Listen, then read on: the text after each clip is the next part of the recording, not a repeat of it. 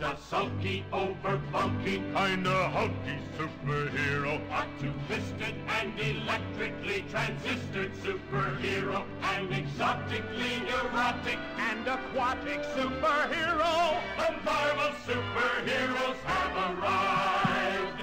Hello and welcome to Marvel Vision, a Marvel Studios TV show podcast brought to you by Cinema Sangha. My name is Devin Faraci. I'm one of the hosts of the program. Joining me as he traditionally does. My name is Derek Faraci, and I'm a believer. Oh boy, the monkeys. Yeah. How you doing, Derek? I'm doing all right. How are you? I'm all right. I have a local record store, and they post on Instagram like the used vinyl they're putting out. Yeah. And this morning they posted a picture of the original Battlestar Galactica soundtrack on vinyl. And I had to work today, so I spent all day hoping that nobody else is going to go buy it. And I got to the record store after work, and I was able to buy it. Well, there you go. That's good. Yeah, it's good.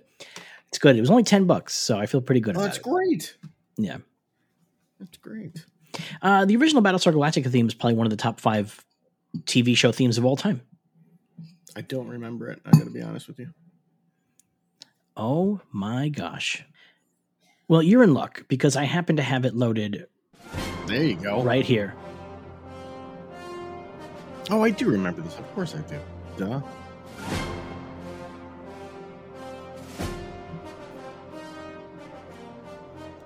I mean, this is one of those. They use this as the theme. Yeah. For Caprica. The national anthem. Yeah. I mean, brilliant use of in-universe music. But this is, I mean, this is just one of my favorite of all time. And then it keeps building and growing. And then this, for some reason, the sound quality of this is very bad, and it's slowing down and going faster.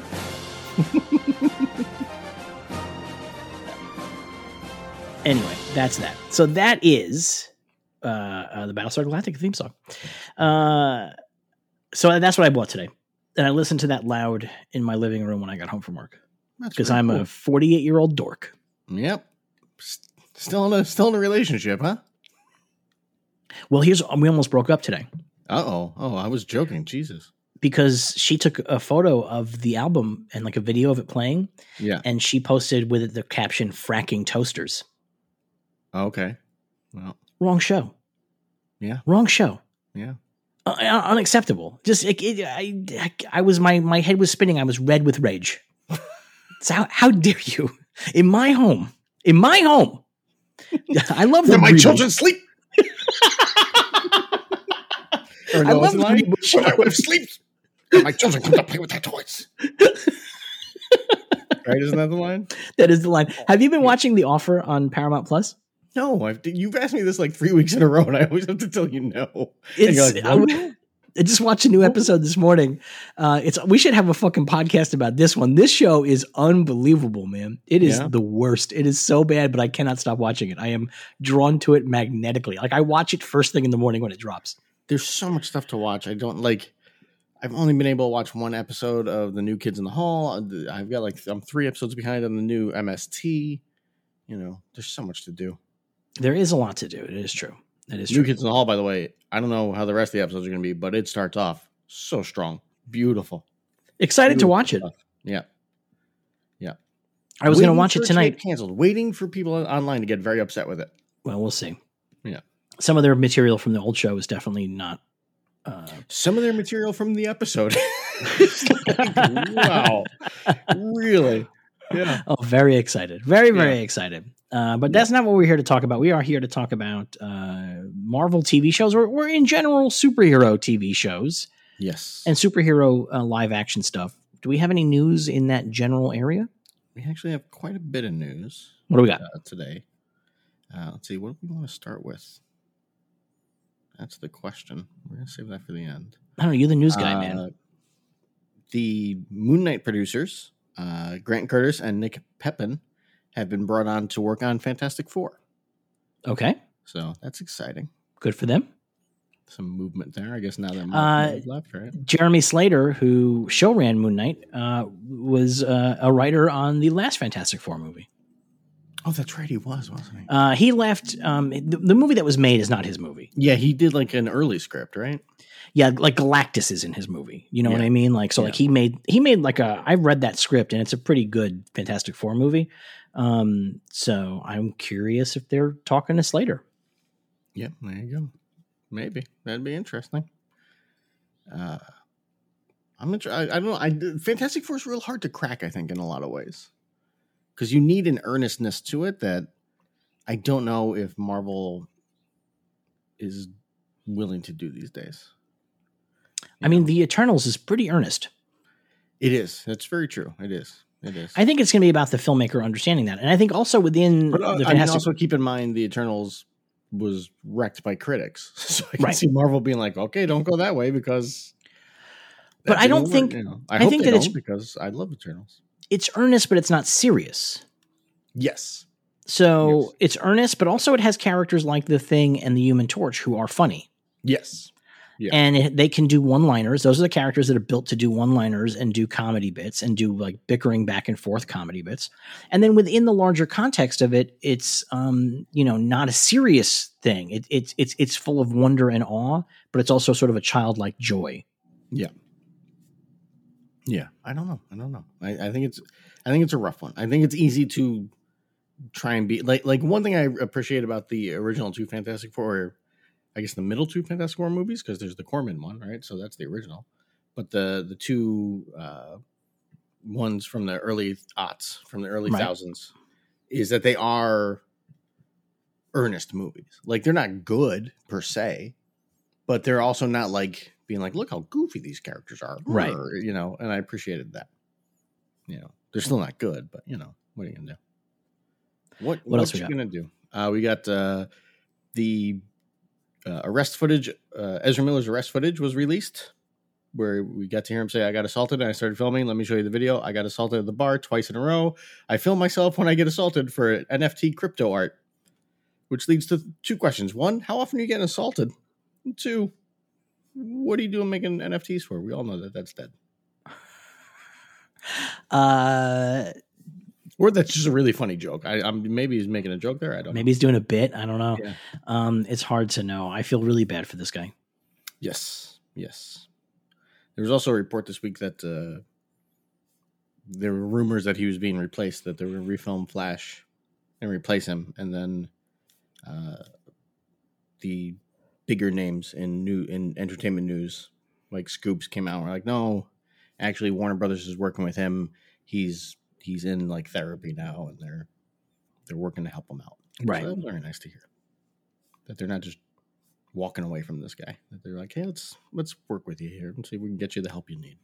Let's just get out of this last one and then just part ways. I mean, that's honestly what they're doing, right? Yeah.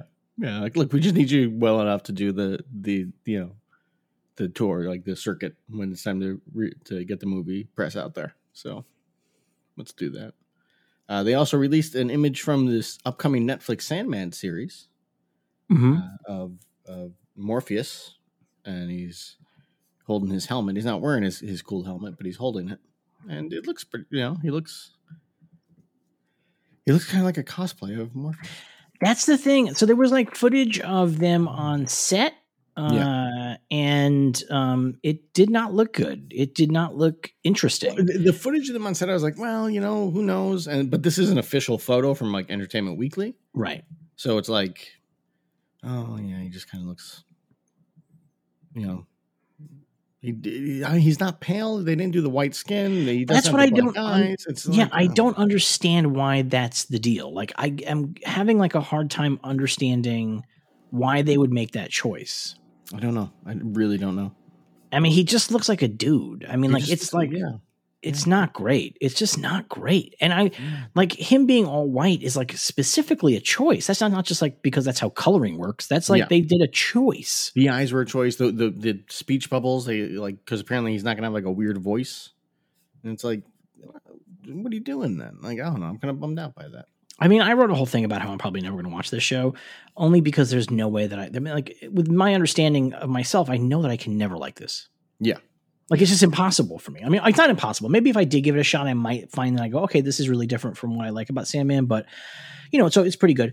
But that's like, what I found with the Preacher show was it took me a bit to be like, oh, this Preacher show is not a direct take of the comic. It's taking the basics of the comic and telling a different story that is more suited for the decade that has passed since Preacher came out.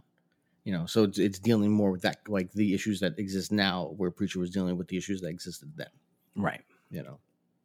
Although they turn out to be a lot of the same issues. It's pretty much the same issues. Really, nothing has changed, but it's actually gotten worse. Yes.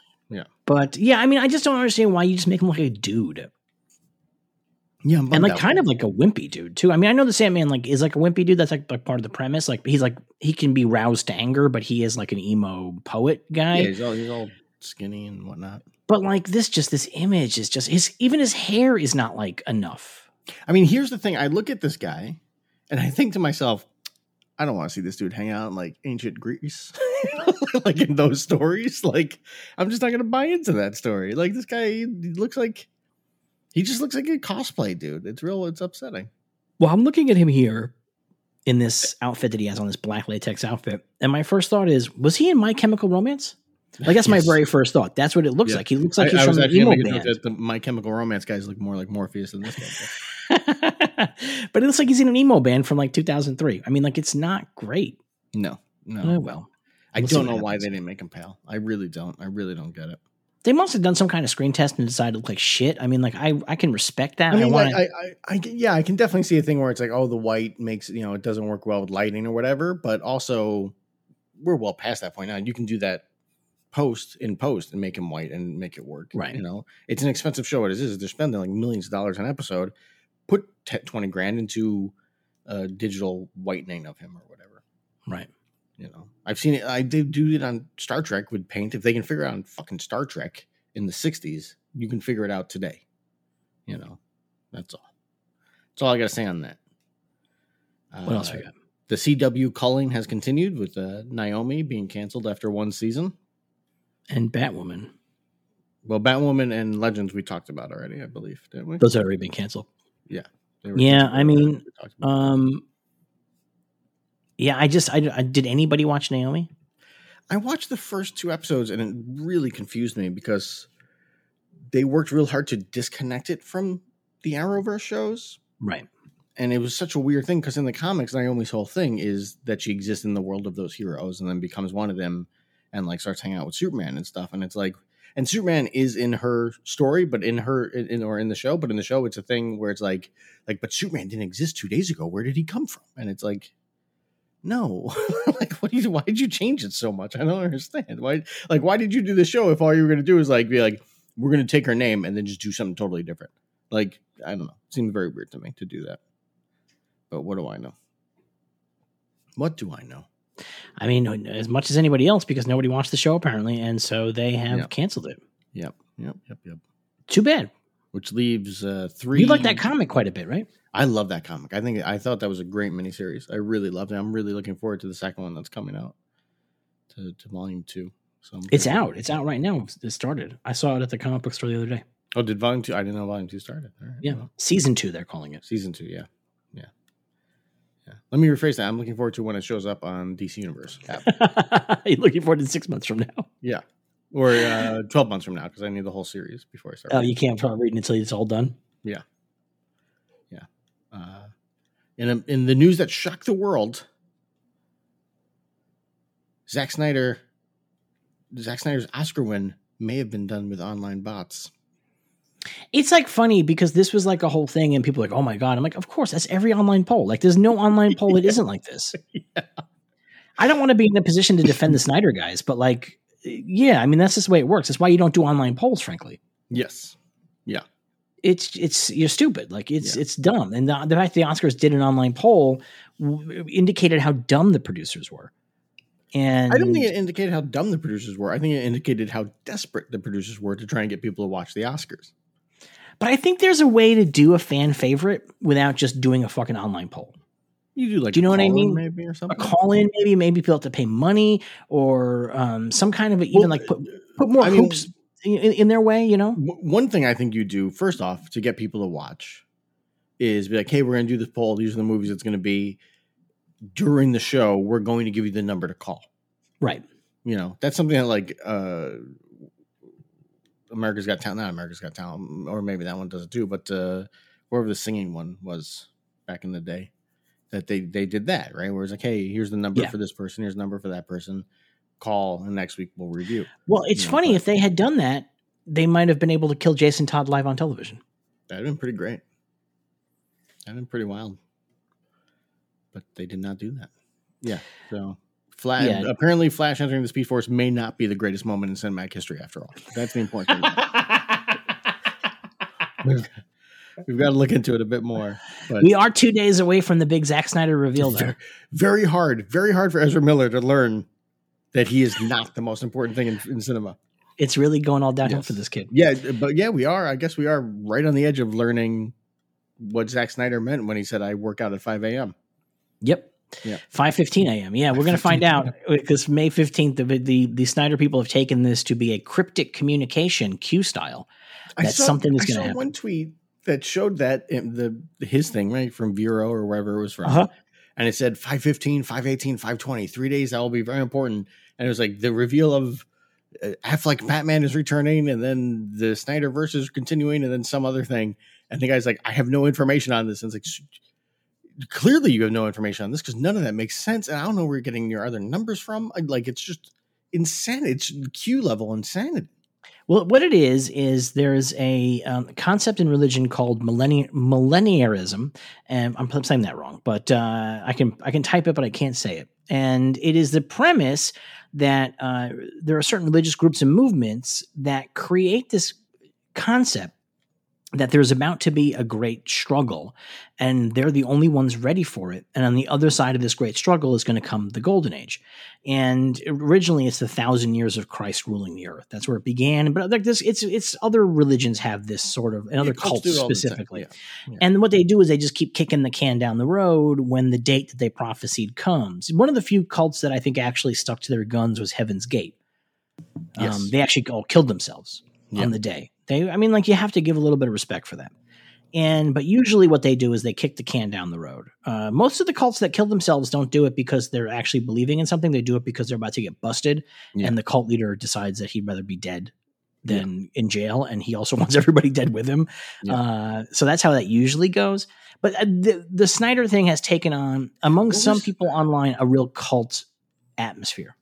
I can't remember the cult now. They talked about it a long time ago on last podcast on the left about a cult that had a doomsday date, and the doomsday date came and went, and they're like, oh, we were wrong. And then they just broke up. I was like, that's amazing. That's great. Like, it's an amazing cult right there. We're like, guess not, guys. All right. See you next week, I guess. I don't know. See you very often, millenarianism. Yeah, I was pretty close. Very often they'll move the dates, or what they'll do is they'll say, oh, because we are active, we were able to push the date back. Yeah. We were able to get it done. God gave us more time or whatever. Yeah. This is a little bit more confounding for our friends from the Snyderverse because this date is the date that just everything becomes restored, and there's not going to be this struggle, I don't think, for them. And maybe there is. Maybe they think there is a struggle coming, and some kind of war will happen, and Warner Brothers will be violently overthrown or whatever. But it's just like very fascinating. And that guy making up that information, that's like a hallmark of cult thought. Yes, he's just receiving transmissions, you know. Yeah. Yeah, it's weird. It's very weird. I don't know. It's very, very strange. But good luck. What else we got? Sad news that was breaking today is that MODOK has been canceled by Hulu after one very season. Sad. Yeah. Did that end on a cliffhanger? I think it did. I think it kind of did. Yeah, I feel like it ended on it did hang on a cliffhanger. He was like evil or something at the end, right? Like he had controlled the world, or I forget. We did a whole podcast about it. It was a whole, he created like a whole alternate reality kind of thing. Yeah. I mean, this is the lesson, man. Like, if you're making a TV show, stop ending your TV show on a cliffhanger unless you have another season picked up already. Just stop doing it. Yeah. Like, it stinks. This is one thing I felt with like a show I dearly, dearly loved, Last Man on Earth, with Will Forte. And and I love that show. But every season it was like, why did you end on a cliffhanger? You're going to get canceled. Nobody watches the show. And they got 5 seasons, and they ended the 5th season on a cliffhanger, and then they got canceled. It's like, guys, how long did you think this would last? Like, it's amazing you made it past the first season. Yeah, it's like very upsetting. frustrating. It's very upsetting. It's like very common these days, and it's very frustrating, and I don't love it. And I wish that the showrunners would wrap up their season, leave a lot of room, obviously, for the second season, maybe even hint at the second season, but don't end on a fucking cliffhanger. Apparently, this is something I read a long time ago, and I imagine there's some truth to it, although I don't know how much, is that a method of doing cliffhanger is the hope that the higher-ups at the network like your show, and they'll renew it just because they want to see what happens kind of deal. Like, I can't imagine that's the case. I suspect that ending on a cliffhanger is the consideration here. I mean, this definitely happened once. I mean, that happened for Quantum Leap, where Quantum Leap got a second season because the head of NBC's wife liked Quantum Leap. And he was like, yeah, that'll happen. Well, yeah, that'll happen sometimes. I don't think that really happens a lot often with these cliffhangers. I think that might actually be the hope, is that the cliffhanger will be so good that people will talk about it on social media so much that other folks will go discover the show. Yeah, yeah. That might be what the hope is, although I don't know. Just stop doing it. Yeah. Stop doing it. Also, stop having your show so interconnected that I need a 5-minute last season before I watch the new season. And that's all about Hacks, by the way, which is a show I greatly enjoy. It's actually funny. I watched the first episode of Hacks, and I turned to my girlfriend and I said, wait, what happened at the end of the last season? I have no memory at all. I don't remember. And luckily, the first episode opens with like a 4-minute previously on Hacks. Because mine didn't have that. Oh, mine did. And I was like, oh, thank God, I forgot all these things happened. Like, I totally forgot how the season ended. Yeah, and I like totally the show, but I was talking to our father today, whose birthday it is, and I said to him, we were talking about this exact problem. I said, I think it used to be easier back in the day because you watched Cheers, and then there's 4 or 5 months before the new season started. And when the new season started, all you need to remember was Sam owns the bar, Norm sits at the end, everybody drinks. That's pretty much it. Like, you didn't need to remember, like, oh yes, last season Sam got amnesia, and then he got trapped in an alternate reality, and and Norm was over here, and this was happening. Like, the show, it wasn't an episodic format where every episode was leading into the next one, so you didn't need to remember every single aspect. Where now you have to, no matter what the show is, no matter sitcoms, every episode leads into the next, and you're like, if I forgot what happened, I'm just not going to know what's happening anymore. It's a good thing that you mentioned it's our father's birthday, because I totally had not put those pieces together until right now, and now it's too late to call him. And he listens to this, I think. Yep. You know what it is? It's funny because it's Friday the 13th. I knew it was Friday the 13th. Like, I knew that because people on Twitter, this is the one day out of the year where they talk about Jason Voorhees. Yep. And so I knew that. And I knew what his birthday was, but I think I hadn't put together that this was Friday, May 13th. I think I had not put those pieces together in my brain properly in a way to say to myself, oh, what happens on May 13th? Oh, it's my father's birthday. Well, there you go. And so I'm going to have to call him tomorrow and apologize. But he's listening, right? He'll be listening at some point when this is on, and I will say, happy birthday, Dad. Happy birthday to you. It's even better than a phone call. It's in front of everybody, right? Yeah. It's nice. All I know is, hey, Dad, remember who did remember when you write out your will. He's 72 years old today. Yes. Yeah. 72 years old. Yeah. He got an espresso machine. He was very excited. Good for him. Yeah. He was loving it. Good for him. 72. Can you imagine being 72? No. Seems awful, doesn't it? I don't know. Part of me thinks it seems awful because I wake up in the morning and my legs are stiff. I'm not 72. It's just going to get worse. That's the thing. It's just going to get worse. And it's like, and I know why my legs are stiff is because I'm still just walking around wearing Converse, which give you no like foot support in any way. And then I'm walking 4, 5, 6 miles a day. And it's like, my legs are like, you're not in your 20s anymore, my man. I need support. Right. So I got to fix that problem. But like, I also just like Converse. So. But yeah, I mean, but like the older I get, like the more things stop working properly or break down, or the more sensitive I get to things that I used to not be, like, not mentally, but like physically sensitive to things. Like I developed allergies in the last 3 years. I used to never have allergies. Yep. Yep. My body's just falling to pieces. It is winding down to die. Yep. That's the fun part. All right. Speaking of, the last bit of news, George Perez passed away. Very sad. Very sad. We knew it was coming. Also happy that we knew it was coming, and he got to go out seeing everyone praising him, and he got to go out seeing JLA Avengers reprinted, which was like his ultimate dream. Barely reprinted. Did you read about why it was such a low print run? Why?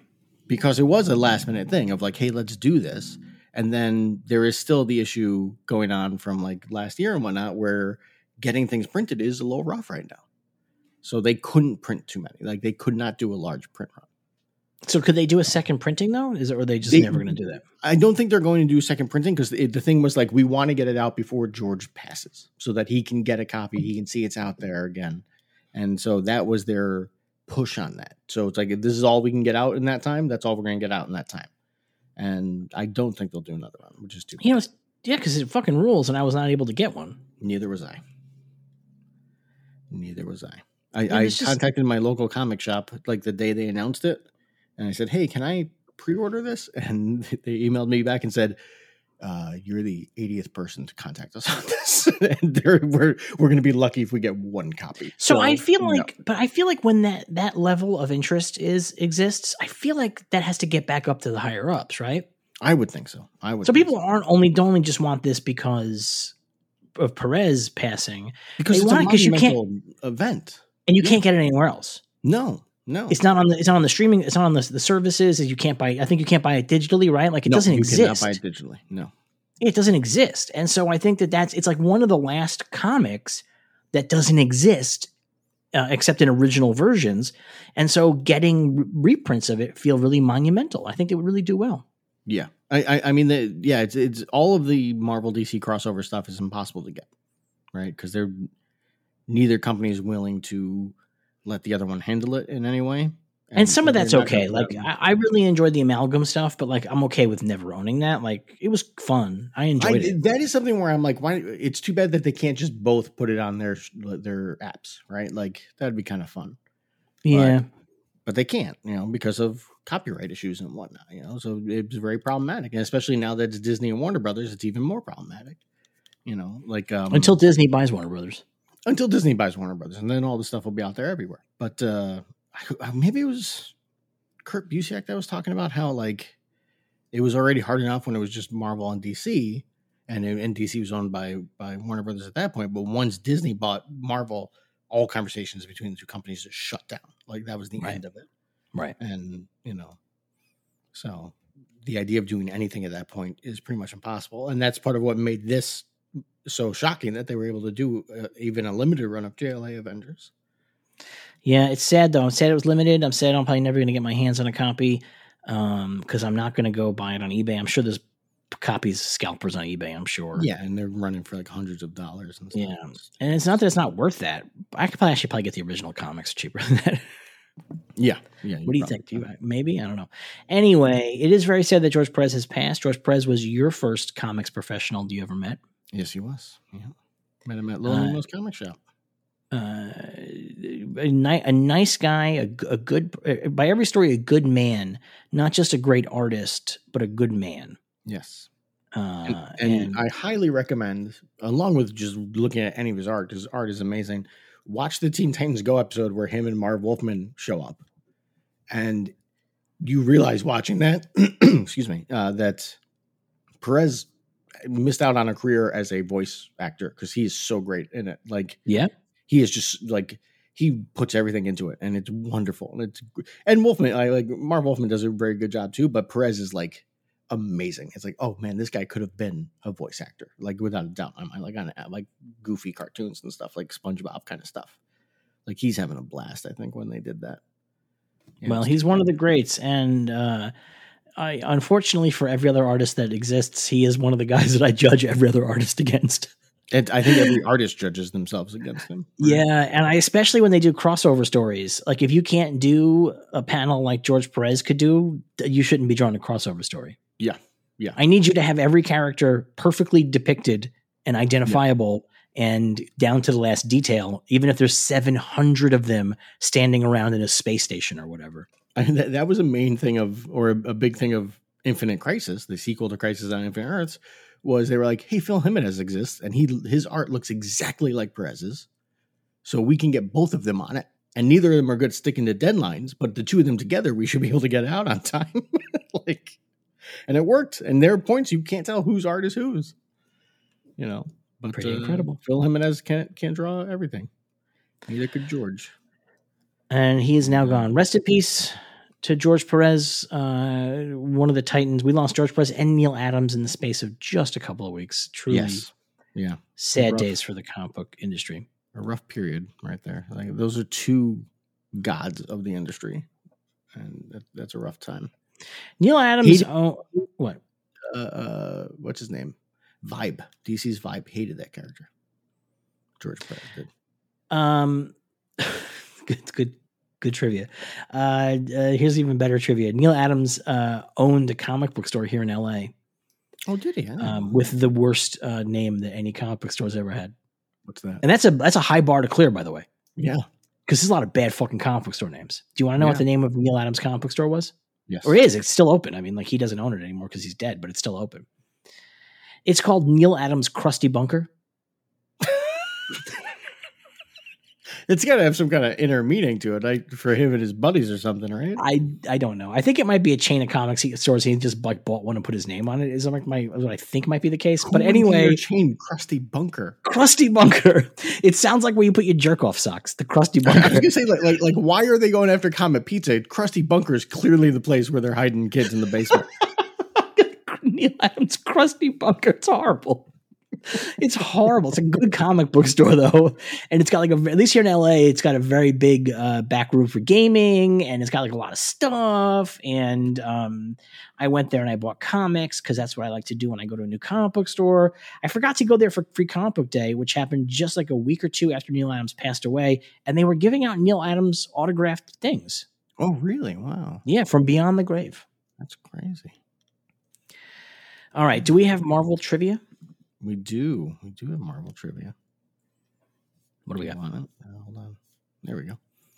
What food does Tony Stark suggest the Avengers eat at the end of the Avengers? Shawarma. Which of the following is Fandrel's signature weapon? Claymore, flail, rapier, scimitar. Rapier. Yep. Anna Boden and who directed Captain Marvel? Shit, I forget his fucking name. They're the directing team. Oh, I don't remember his name. Ryan something or other? Do you want the four options? Yeah. Because they're going to make it real obvious. Ang Lee, Jon Favreau, Ryan Fleck, Shane Black. Ryan Fleck. See, I had half of it. I just forgot his last name. Yeah. There you go. Those are your trivia for this week. All right, this week on Marvel Vision, since we don't have a new Marvel show to talk about, we are going to be going into some other live action stuff. We're going to be talking about one of the two Legends of the Superheroes broadcasts from 1979. We're going to start with the Challenge of the Superheroes. Derek, you ready to talk about this? Unfortunately. Here we go.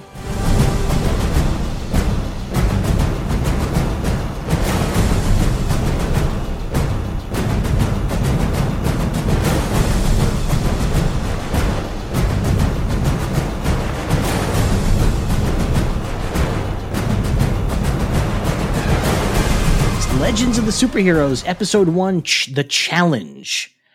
And I gotta say, I am so fucking mad at you for deciding we should watch this. Excuse me, this was your idea. I wanted to watch the Justice League animated series. This is my idea. I'm like, yes. I said we should watch the Cadmus epic from Justice League Unlimited. And you're like, no, we should watch Legends of the Superheroes. Oh, what the fuck was I thinking? Every goddamn creak of those chairs. It's unreal. It's so fucking bad. You know what's funny? I never want to hear you complain about me making noise on the podcast again because God forbid Riddler could not stop creaking his chair. The thing is, I think I had seen I know I had seen the roast. Yes, and this was two specials that aired in 1979. You say specials, I say torture devices. I don't think that I had ever seen this one. I had seen this one. I did not remember it being this terrible. Yeah, it's like fucking unreal. Like, I mean, it's like crazy. Yes. So basically, the premise here is that Hanna-Barbera had Super Friends on TV. and superhero stuff was like kind of percolating again in the culture. You know, we had Superman and we had Incredible Hulk and there was a Spider-Man on TV, Wonder Woman. So the superhero shit was like kind of like making a comeback at the time. And so they decided, let's do a live action thing, sort of riffing on the Super Friends. Yeah. And they made these 2 specials. They aired in January of 1979. Yes. And on Tubi, we directed you to Tubi to watch these. Tubi has them backwards. The Challenge is the first one that aired January 18th, and then the Roast aired the 25th. And you want to watch them in order because the continuity is very important. You really got to get the story. So, you know, we're watching this last night, like late at night, because I totally forgot that I had to watch it. And I said, watched it today and I almost stopped. I was like, I may have to tell him I can't record today because I don't know if I'm going to make it through this. I actually considered stopping and just sort of faking it. Like I was like, can I fake this? I bet I can fake the rest of this. It's so fucking bad. And I have so many notes. It's insane. But I turned to my girlfriend and I said, I think you need to understand, you know, she's a millennial, right? So she's younger. And I said, you need to understand that this was in my lifetime. Yes. Like this is what superhero stuff was like. Yes. And this was what the general understanding of superhero stuff was. I mean, obviously not all of it, because Superman the motion picture, Superman the movie was terrific, right? I mean, like, and it took it much more seriously than this, although it did still have elements of this in it. But this is very much what the audience thought of a live action superhero thing is going to be silly and dumb. And to see the distance that things have traveled from 1979 to 2022, you know, is pretty wild. It's really, truly wild. Yeah. However, I wish that the 2022 stuff was as faithful to the comics as this garbage is. Some of it's really shocking. Yeah. Like it's when they weirdly go to like Giganta's origin, I was like, wow, they're really going there. Huh? That's like actually it. Yeah. Like it's like truly weird. So the premise of this special, this first one, is that the sort of Legion of Doom. Yeah. And like they are like they talk about having like a domed fortress on a hidden island, which is obviously the Legion of Doom skull fortress, right? Yeah. I mean, that's obviously what it's supposed to be. Yeah. They just don't show it. No. And they're hanging out and they waste about 7 minutes doing a roll call. Yes. Some of the worst shit I've ever sat through. It's fucking unreal. You're jumping ahead because there was something very important that happens in the opening where they're explaining everything and they introduce the heroes in like those shots. Hawkman gives out the most terrifying scream I've ever heard. He goes, ah! It goes for like 20 seconds and it's like, what is happening? This is scaring me. Like, this is nightmare fuel. Yeah, but I'm sorry. It was just that happened. And then we get to see the Riddler and I'm like, oh, his costume is so sad. Like, yeah, they did a really bad costume. Pull out the costume from this show. Like, what's going on? Yeah, so Frank Gorshin is back as the Riddler. Adam West and Burt Ward are back as Batman and Robin. So it sort of serves as like kind of an adaptation of the Super Friends and also as a sequel to the Batman TV show. Yes. And Frank Gorshin is really... He's giving it his all. He's fucking doing it. I mean, he's giving it his all. He has a sequence in this where he's basically like, hey, Robin Williams, check this shit out.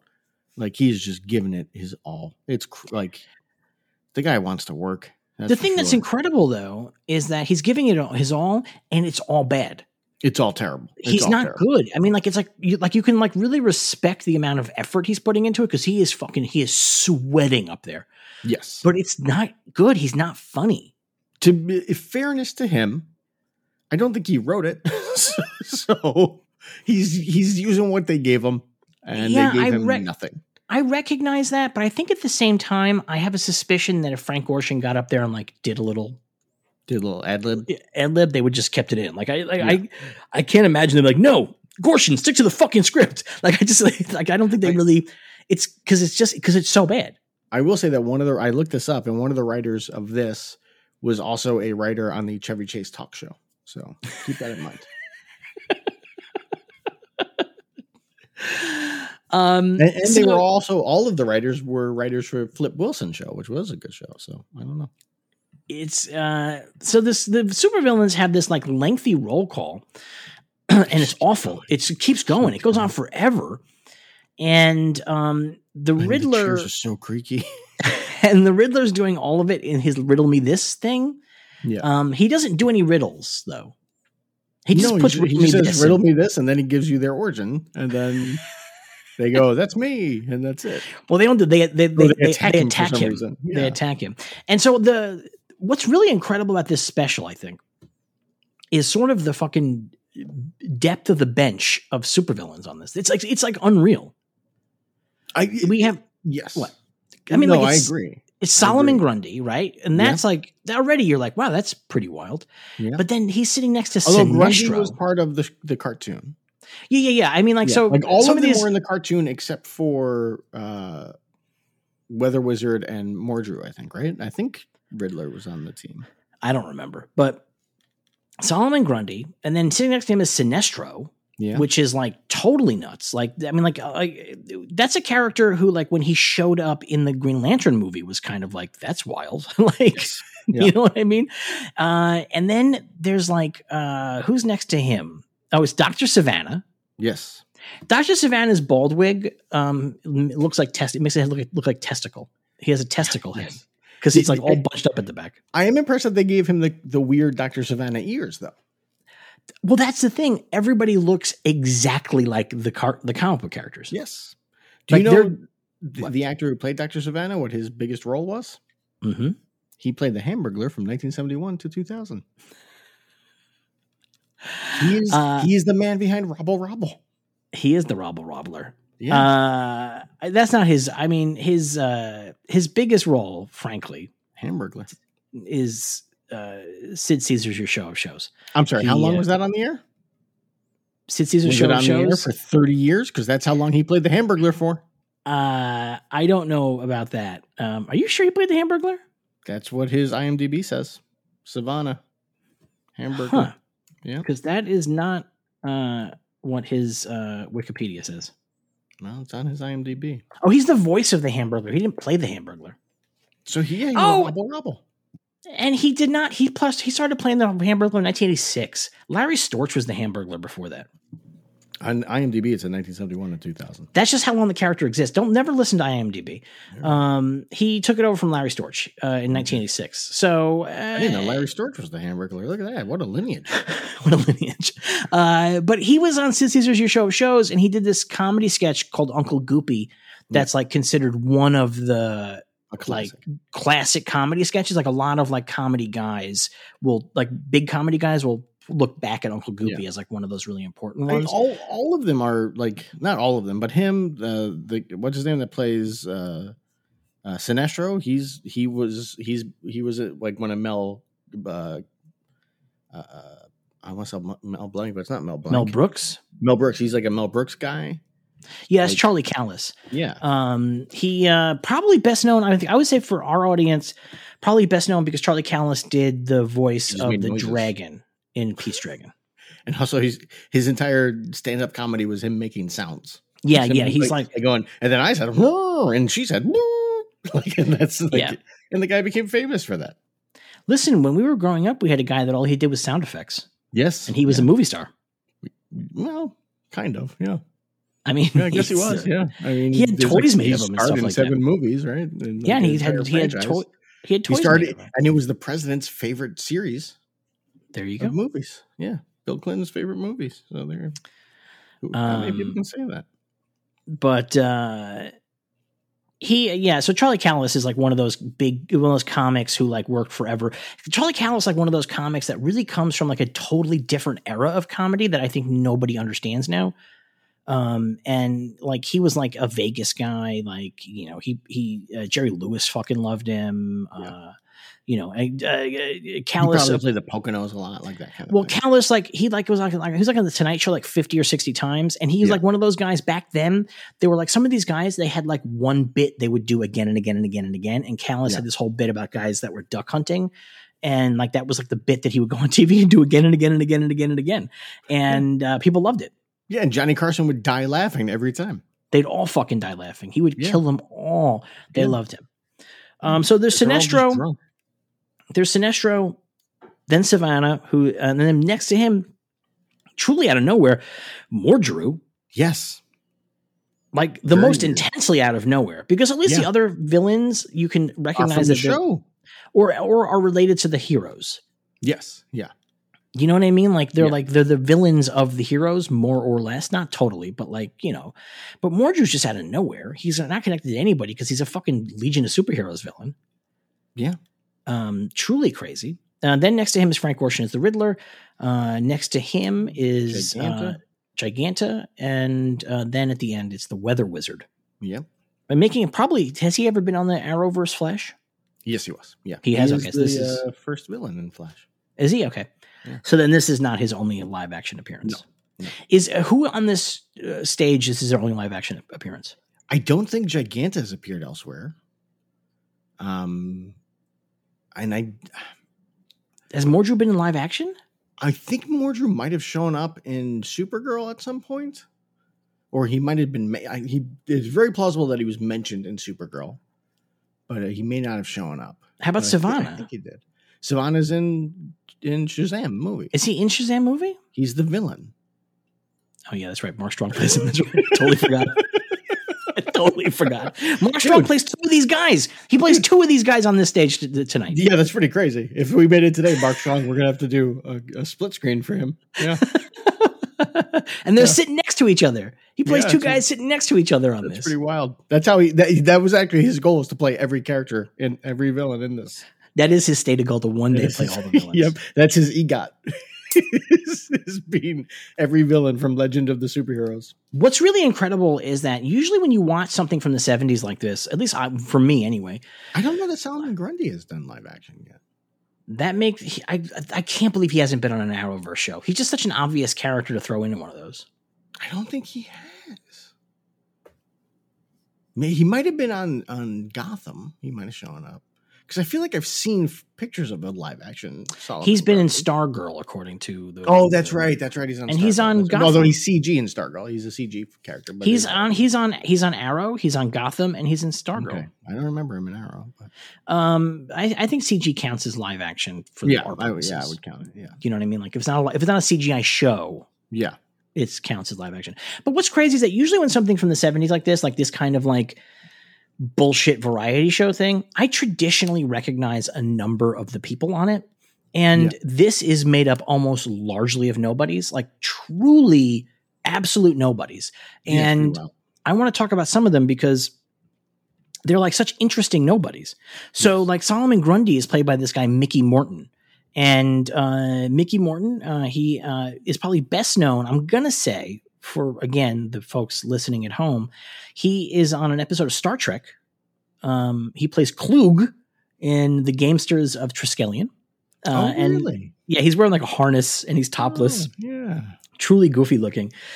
He's done a couple other things. Like he's a big guy, so he shows up as like a big bad guy in different things. But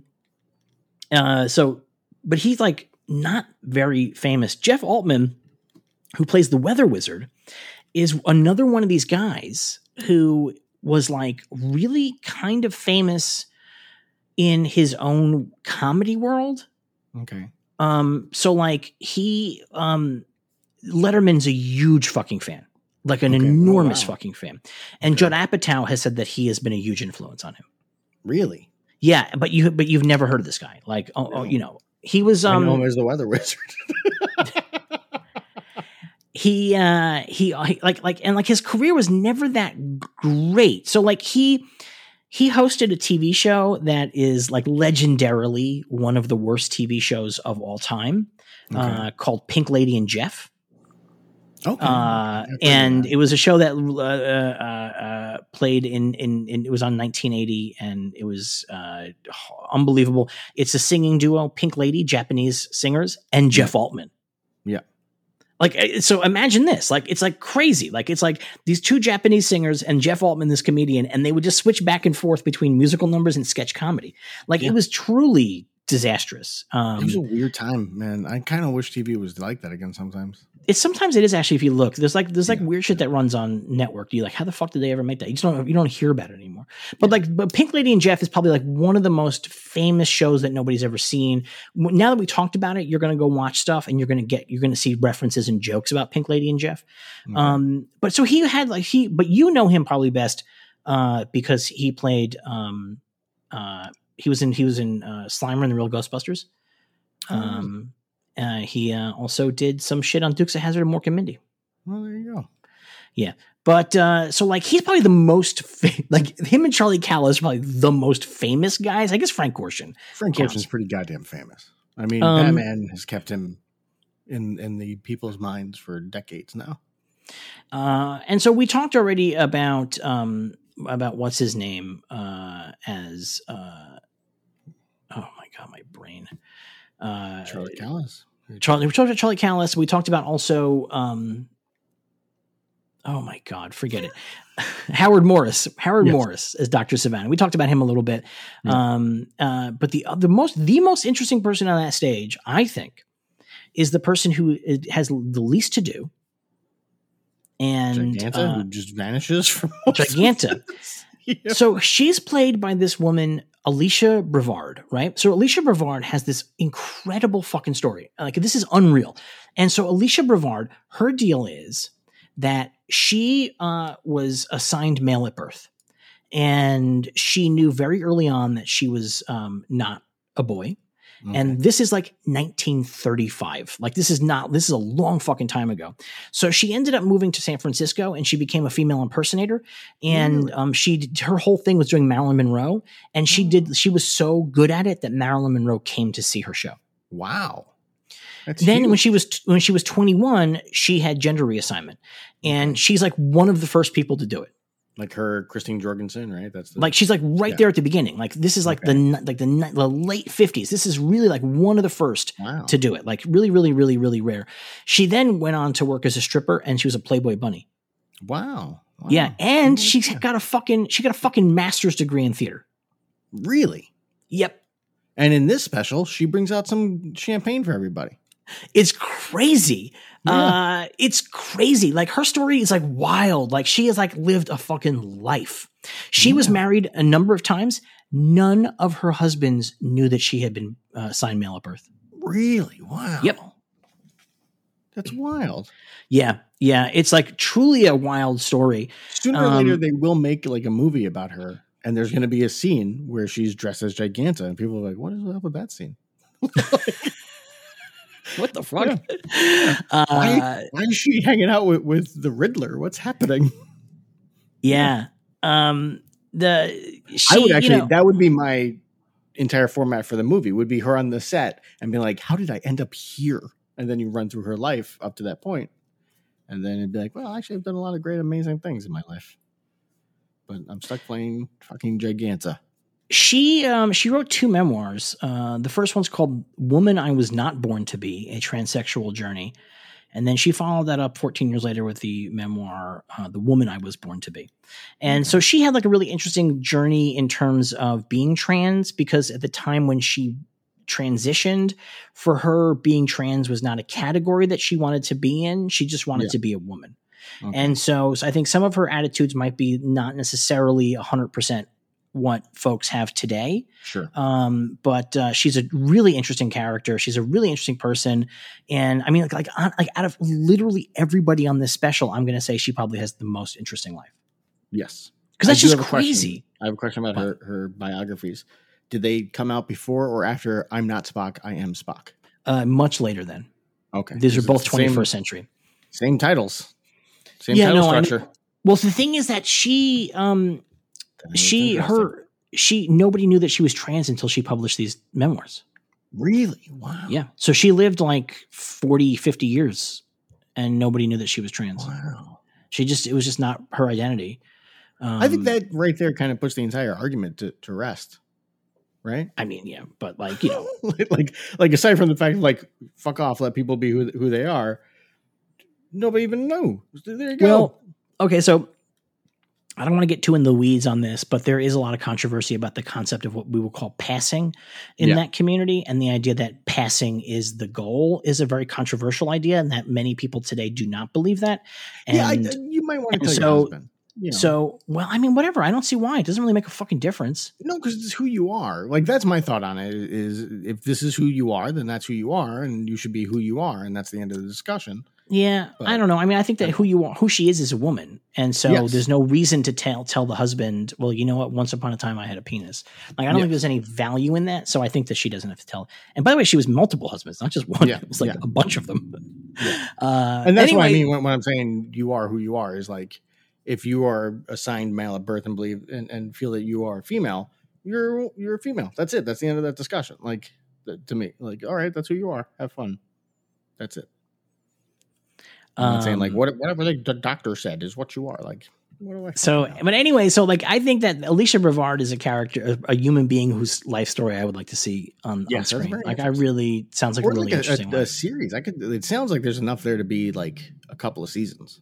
Yeah, I mean, like you could definitely tell a really fascinating story, like in this time period as America changes, like from like the 50s to the 70s. Do you know what I mean? Like, it's really Marvelous Miss Maisel, but more interesting. Yeah, you know. And I'm not putting down Marvelous Miss Maisel. I like that show. So, so our villains, after they're fucking endless, you know what's funny is that our discussion of their check-in actually lasted still not as long. Three times now. It was like very endless, but they eventually get down to Bones, and it turns out that Sivana has a doomsday device that he's built. Yes, and it doesn't really make any sense. He hits a button, and in an hour, everyone's going to die. Like everybody's going to die. It's kind of wild to me that the whole plan is that everybody will die, including the superheroes that we hate so much. Well, including the superheroes that we hate so much. What I do like is when, for whatever reason, they're like, now we should tell the heroes that we're doing this, is that part of their plan is like, okay, Solomon Grundy, you go out there and go to this place. And Solomon Grundy's like, what's going to happen when the Doomsday device goes off? And like, we'll bring you back before then. So everybody in there in the Hall of Doom is fine. They'll survive. But I do like that Grundy had that moment of like, are you guys killing me right now? So I appreciated that. That is really funny. Yeah.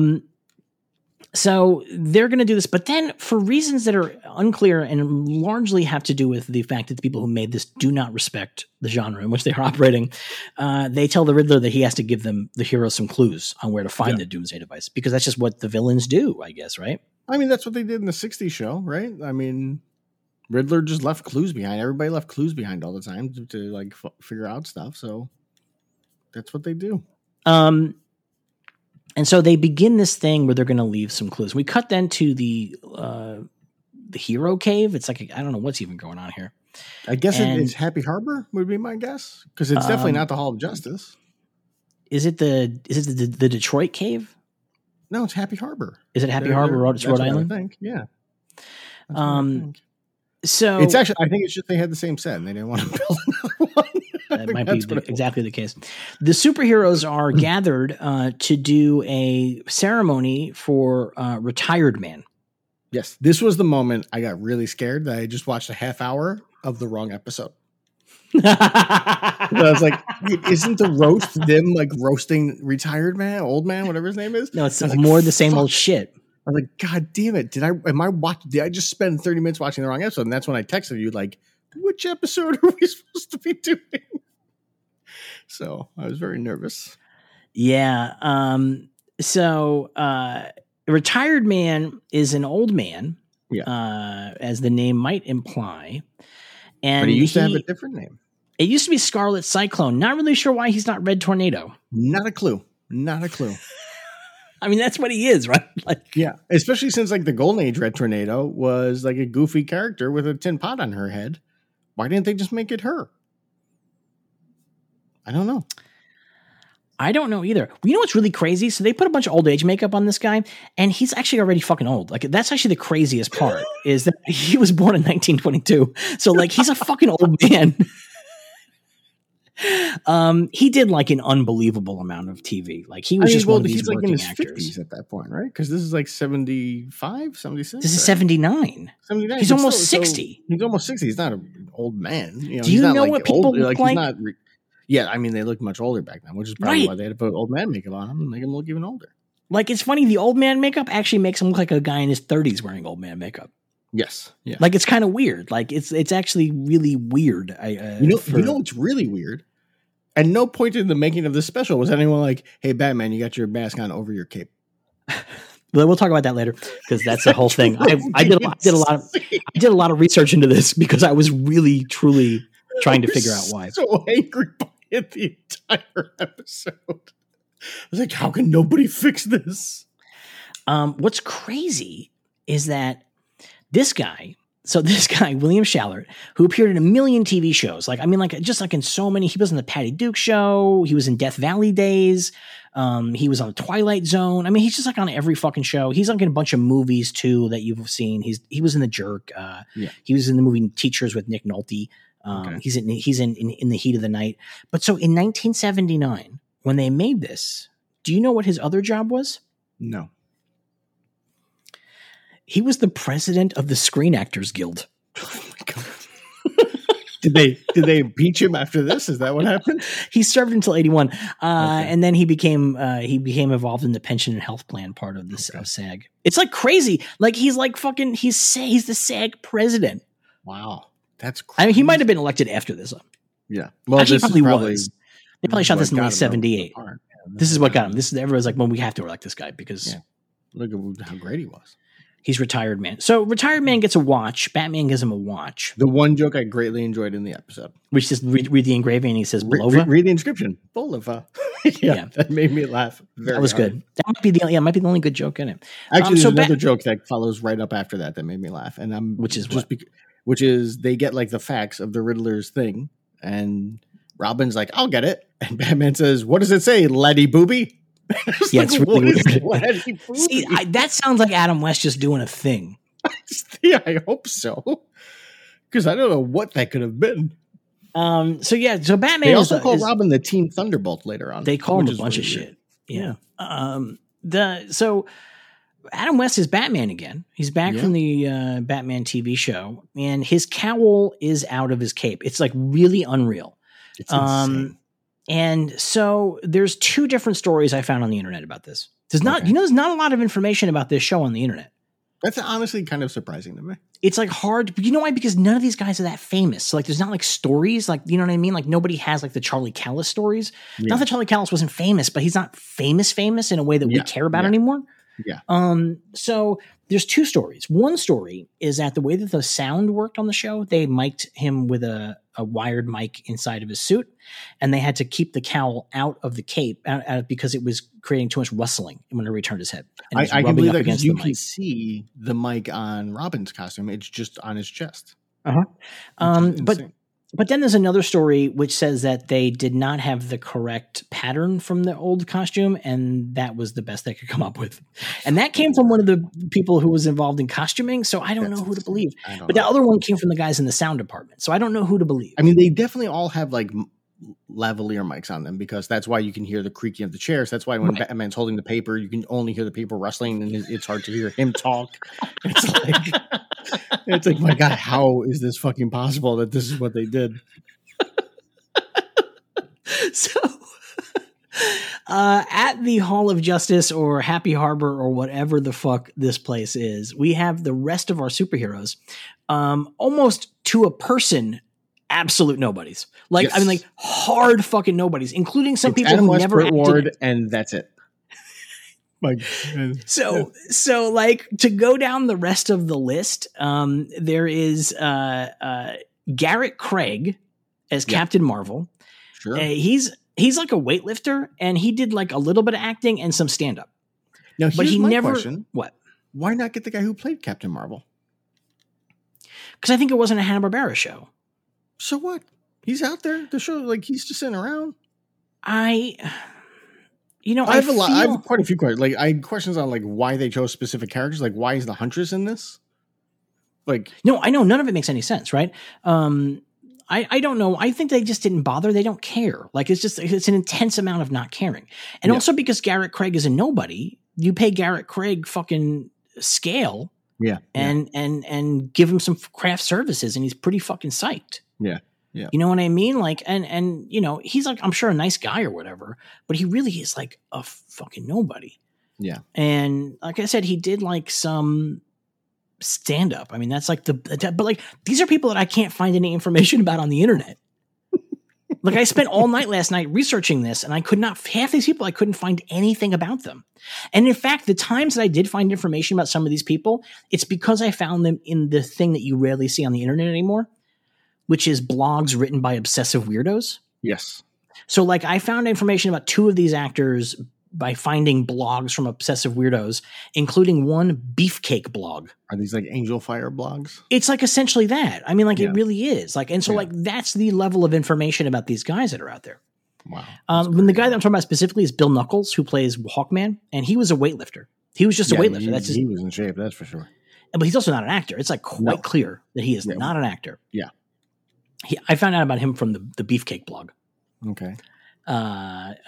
Which was a good read. There's not a lot to learn. Mostly the blog post was mostly about the author's sexual awakening, watching this TV special, seeing Captain Marvel and Hawkman for the first time became a intense. It's a blog spot. It's called Boomers, Beefcake, and Bonding. There you go. Combating heterosexism since 2012. Okay. So Bill Knuckles, his biggest thing is that he placed number 6 in the Mr. America competition. Okay. So, I mean, that's what you got. Higher than me. Definitely better than I've done. He is very bad, though. He's very, very bad. Yes, but his name is Bill Knuckles, so you gotta give him that. That's a great name. He definitely fights Dick Tracy sometimes. It is a good name. Yeah, like Bill Knucklehead. Yeah. He is that is a very, very good name. Rod Hayes plays the Flash. He's the first actor to play the Flash. He up until at least 2016 was still doing convention appearances. Really? Wow. Based on him being the first live action Flash. And actually right now I am doing a little bit of research and I have discovered a 2016 GoFundMe for Rod Hayes, who was dying in 2016. And this GoFundMe has raised, as of 2016, $3,900 out of $30,000. Wow. That's really a tragic thing. He had throat cancer.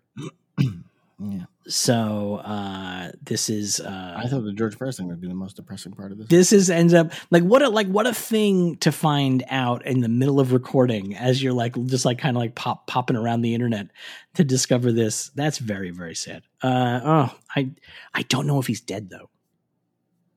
I don't know. I would think so. I don't know. His IMDb doesn't have a death date. Yeah, I don't know. Hopefully he'll live forever. Maybe he went into the Speed Force. He is the first guy to play. He has, I would say, in this show, I would say that he has. Is it possible to have less than nothing to do in this? I mean, him. He just Huntress does poses. And Giganta. I'm not sure why they're in this.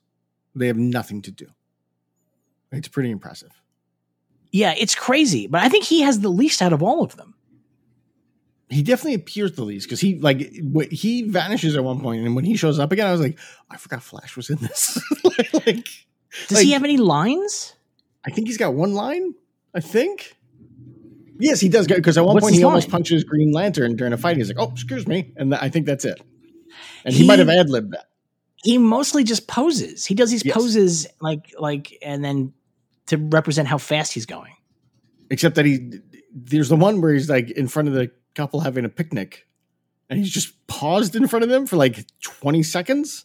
And I'm like, unreal. What is happening? Like, what is going on? Fucking unreal. Oh my God. He was in a movie that I loved as a young person. Oh yeah. He was in 2 movies I loved as a young person. He was in If You Don't Stop It, You'll Go Blind, and Can I Do It Till I Need Glasses? I'm guessing there was a sequel. thing. Yeah, there was, Yeah. and they were they're both like Kentucky Fried Movie types movies. They're like sexy sketch comedy movies. I'm pretty sure they're not any good, but when I was a kid, I had them on VHS. Sure. And me and my friend Joel watched them. Well, when we were kids, there were a lot of movies we liked, not because they were good, but because there were naked women in them. It was boobs. You could see boobs. Oh, it was a great movie. This movie's fantastic. This is one of the better ones. Yeah. Yeah.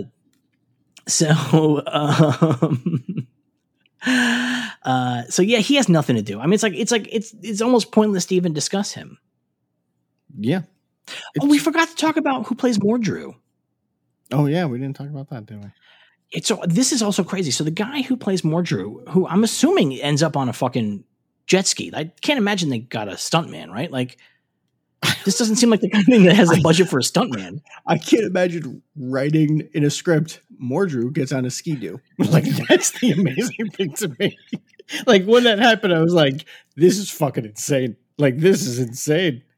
This fucking guy is born in 1919. He fucking fought in World War II. But more importantly than those things is that he was a member of the fucking the Dead End Kids, finally known as the Bowery Boys. Really? Yeah, he's one of the fucking Dead End Kids. What the fuck? Which crazy. So it's these bunch of actors from New York City, and they sort of played like rough and tumble downtown kids, and they made a bunch of movies. They made like a gazillion movies with them, and they had different names. They had like the East Side Kids, Dead End Kids, the Bowery Boys, but like Leo Gorcey was in it. I mean, like these are like some like, and it was like a big deal at the time. Yeah. And it's like wild that he's playing Mordru here. Yeah. I mean, it's like something else. I don't know if he's in every single one of them. But he's in a bunch of them. That's wild. That's crazy. Isn't that crazy? It really is like a next fucking level weird bunch of like old Hollywood dudes. Yeah. And what's funny is that like in 79, like none of them are counterculture. Nope. Like I think it would have a whole different vibe if these guys were counterculture. Yes. Yeah. Oh, definitely.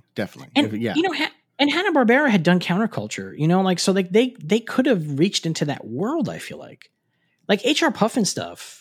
Well, that was Sid and Marty Krofft. Forget me. Ignore me right now. Hanna-Barbera never did counterculture. No, I was waiting to figure out what we were going to talk about. Totally ignore me right now. My brain just farted out. I had a really bad brain fart this morning. I confused Tom and Harold Robbins. Very embarrassing. And now I saw that. And to be fair, both are writers who are disappeared, virtually forgotten. Yeah. Yeah. Harold Robbins, though, has the plus of being a joke in Star Trek 4. Yes.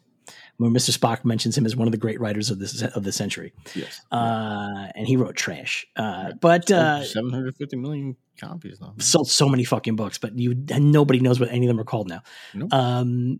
But anyway, so that's like just, it's really wild to me how none of these guys are counterculture guys. None of these guys are like interesting in that way. You know what I mean? Like, well, and I think we have a totally different feeling. I mean, it's quite a few years later, but have you seen the Superman anniversary special that they had on NBC back in the day? No, I did not. Like I want to say it was the 50th anniversary special, but it may have been a different special like year for him. But whatever it was, it was produced by Lorne Michaels, written by Al Franken. And it's wild because it's all Saturday Night Live people and like counterculture comedians doing things about Superman. So like Dana Carvey shows up, and it's like right before Dana Carvey was on Saturday Night Live, and he shows up and does some stuff. The kids in the hall are in it, but it's before they had their own show, and it's like it's really weird. It's really wild. I have it on my Plex. You can always watch it on my Plex. Well, it's interesting because really that's a generation that grew up with these superheroes. Yes. Yeah. And so they have a different connection to them. I mean, it's not good. Don't get me wrong. No, of course not. But it's interesting to see, like, because it's also that Al Franken 80s counterculture thing of like, we're too good for this stuff. Right. So it's got a lot of that in there. But it's interesting. It's definitely interesting to watch and be like, wow, this is pretty weird. like who they got for this, you know? Like Christopher Guest shows up in it. And it's like, that's pretty crazy. You know. Speaking of really crazy guest stars, this has Danuta Wesley as Black Canary. Yes. I guess that's crazy. I don't know who that is. She's like another nobody. She's like a person that did a couple of things. She was in like some Charlie's Angels episodes. Like a lot of these people are people that you might see either like ancient comedians or they're like people that you might see as like a guest star in an episode of Mannix. You know, like that's like the level of everybody in this. It's crazy. So like Barbara Joyce, who plays Huntress, nothing else. And again, I found a weird blog where somebody had a real like weird obsession with her. Okay. And found her ex-husband after she died and interviewed him. And she did like nothing else. Like she did nothing else. Like she does not have a particular great. So I'm looking at her right now at her resume. Was she like a model or something? Or she did some modeling. Okay. She did a little bit of theater. She did like the Tonight Show. She did a variety series called Hamburgers. She was on an episode of Sonny Bono's Comedy Review. There you go. I mean, like, so, yeah, I mean, like, so she's, you know, I mean, like, I think that it didn't work out for her very early on. Yeah. And she pretty much left the industry. And then she passed away a bunch of years ago, a bunch of years ago. But, like, it's, like, really wild to me. Again, this is the level of people that are in this. And then who else do we have in this one? Can we talk real quick about the Huntress being in this? Yeah, like why? Like, I'm 90% sure that at this point in the comics, the Huntress was only an Earth 2 character as the daughter of Batman and Catwoman.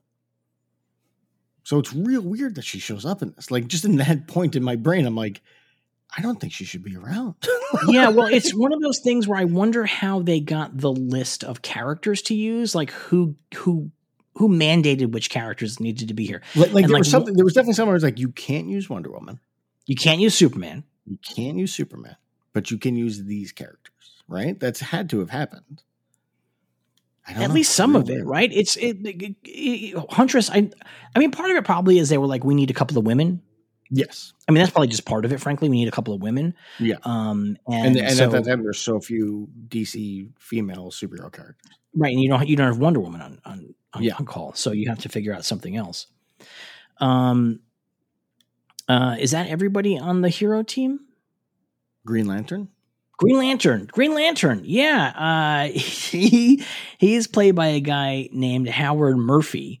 And Howard Murphy, you're not going to believe this, is essentially a nobody. Howard Murphy. I know. You're going to find this very hard to believe, but he's essentially a nobody. He did an episode of Chips, and he's in a movie that I have seen a million years ago, but I do not remember very much about, and I probably want to rewatch it now after having watched this, because he's in a movie called Demon Rage, starring Britt Eklund, and he plays the demon, and she has sex with this demon every night. Oh, okay. Well, there you go. Yeah, I have not seen this movie in a very long time. It was a movie that they shot like in like this late 70s and they released it 10 years later or 5 years later. Like it's not. I remember being not very good. But maybe it's a lost gem that I just need to rediscover. Joe Bob Briggs, get on it. Maybe he's done it. Yeah. So those are our heroes and those are our villains, and of course Burt Ward. And of course, Burt Ward, who is probably about 42 now, right? I mean, like, it's like weird. It's real uncomfortable watching him calling him boy and teen when it's like he's clearly wearing a wig because he's got a receding hairline at this point. And it's like it's so wild. He really given it his all, though, too. Yes. Yeah. He actually has my other favorite line in this episode. Ralph Nader?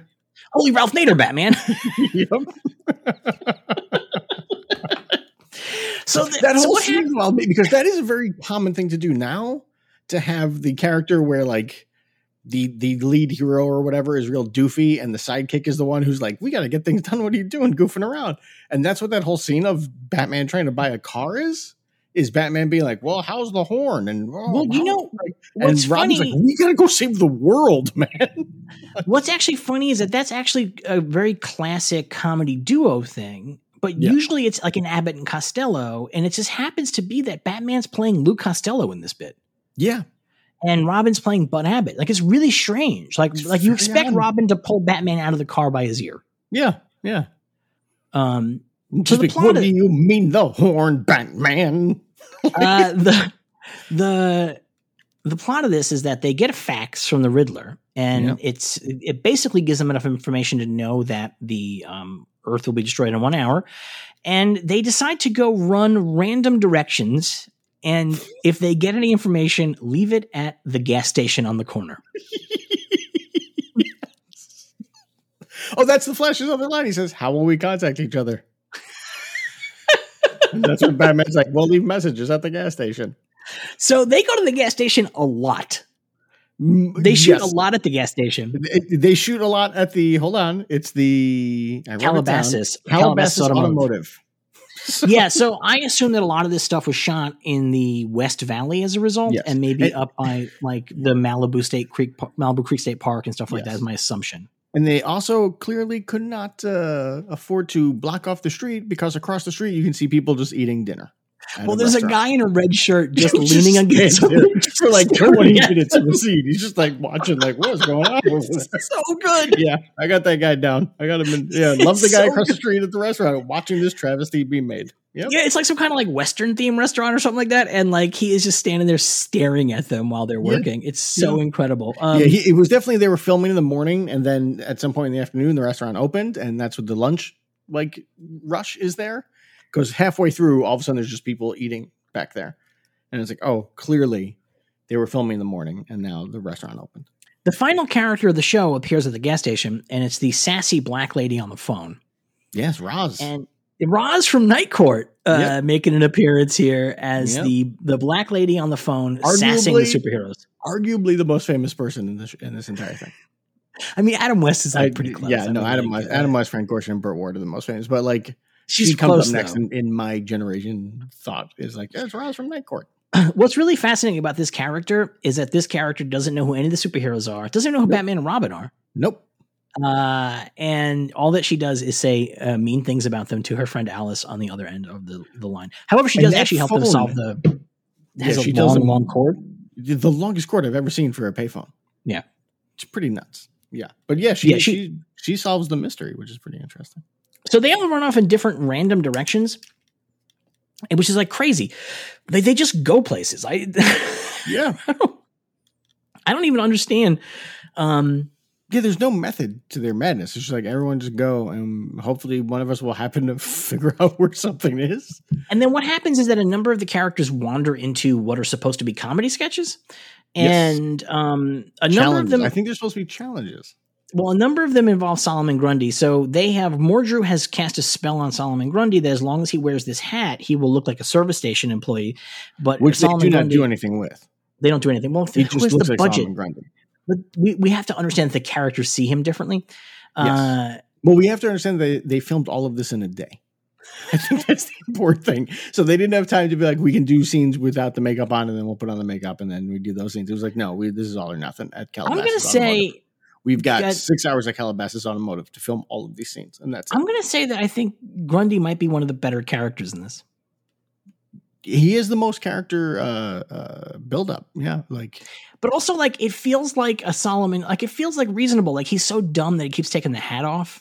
Yeah. And so everybody recognizes him. He is so dumb that his big plan is to tie Hawkman to the car lift and yell, "Fly, Hawkman, fly." Yes. And then he's dumb. Expected the camera to cut, but it didn't. So he just keeps saying, "Fly, fly." And then he has actually maybe the only part of the whole show that I liked, like as like a story bit, is that Shazam fools him into just running away. Yes, that was really good. It was really good. They do a tire throwing contest, and Shazam is like, I think I threw mine 20 yards further than you. Why don't you go check? And Solomon Grundy just runs off. Yep. And I was like, that's clever. I like that. That was fun. I like that. That was fun. That's a little like wisdom of Shazam kind of moment there. Like, it was kind of enjoyable. It's maybe the only good part. So like I'm sorry, I think you forget Mordru is on a ski-doo. Because that is the greatest thing I've ever seen. So weird. I don't even know why it happens. I have no clue. There's just all of a sudden a Ski-Doo chase in the middle of this, and the Flash is on a rowboat, and it's like, what is going on? This is so bad. I'm worried that people who haven't watched this are going to hear us laughing about it and go, I got to watch it. Like, no, don't. It's so bad. I want to be very clear. Halfway through my notes this is longer than the Zack Snyder Justice League cut. And it's not. It's only 45 minutes, but it goes on forever. It is so slow and so painful. So, like, there's like a couple of scenes at the gas station with Solomon Grundy talking to the different Justice League people and, like, you know, beating them up or whatever. And then he ties up Black Canary. Black Canary really barely in that bustier. Like, I was like, are we going to see a little more than we're supposed to? Because it was like kind of wild, like how much she was coming out of that bustier. It was not well. Her costume was not fitted to her properly. No. But there are two scenes in particular that I thought, there's like maybe three that I thought were unreal, and they're all little sketches. And one is Green Lantern running into Sinestro, who is, for reasons, dressed as a gypsy. Yes. So we're already problematic, right? Like, it's already problematic. Well, we already skipped over Batman makes two woke jokes where he says, all of us superheroes, or for the ladies, super persons. Which I'm very confused by, because heroes, I don't think there's a gender connected to that. There is no gender connected. And then he does it again with another thing where he's like, or for the ladies, blah, blah, people. And in deference to the ladies. He says in deference to the ladies. Yeah. But so, like, Green Lantern shows up and he is looking for the secret hideout. And so he decides to ask this gypsy. What happens is that he teleports in front of a rock. Yes. Out of nowhere. Yes. That the Riddler has painted. He keeps pointing the ring at himself and hitting himself with his ring and then vanishing and popping up elsewhere. Is how Green Lantern gets around. That's because they only had flying money for Shazam. Yes. They did not have flying money for anybody else. No. But like the Riddler paints like a clue on a rock, and then Green Lantern just materializes in front of it. Yes. And he's like, well, because they all know they all just hang out in the same park. So that's one thing. Well, the funniest thing is that he materializes in front of this rock and he sees some words on it. He goes, this must be a clue. This has to, obviously this is a clue. Well, to be fair, it says this is a clue on it. Yes, that is a good point. Part of the riddle is this is a clue. So to be fair to Green Lantern, it is indeed a clue. It tells him to seek his fortune, and he goes off and he finds this fortune teller, this gypsy fortune teller, and it is Sinestro in drag. Yes. And they have like a lengthy fucking sequence. To be very clear, this sequence of Sinestro and drag makes the scene of what's his face in the Star Wars holiday special cooking seem brisk and humorous, because this is just painful and long. It is endless and it is not funny. And also Green Lantern seems like a true dummy. Well, to be fair, Hal Jordan is a dummy. This is really dumb, though. The only person that's dumber than this is that's just all Hal Jordan doing stupid things. No, it's great because it's all like just like there's one panel from the comic where like he slips and hits his head, and they're like he slipped and knocked himself out. It's like, and the whole Twitter account is just Hal Jordan's an idiot. Like that's all it is. Like look how stupid he is. So the whole thing ends up with there's like a handwriting bit. It wasn't even funny. It didn't really go anywhere. And then it ends up with a palm reading bit where Sinestro tries to take Green Lantern's ring off his hand, but Green Lantern recognizes Sinestro's ring. Yep. And so they have a ring battle that opens with Sinestro blowing the table aside. Yes. And then Green Lantern just slams him. Just hit Sinestro. Maybe Sinestro should have tried that. It's actually a pretty good stunt because he really folds up. Like he really folds up and flies back. He does a flip. Yeah, it's pretty impressive. Yeah, it's pretty good. So that's like one of the sketches that we get involved in. Batman and Robin get involved in a sketch because the Sinestro previously had pulled some stuff out of the Batmobile engine. Yes. Very excited to see them all running out of the Batcave set at Bronson Canyon here in Los Angeles, by the way. Which I guess that's where they're supposed to be then, is the Batcave, right?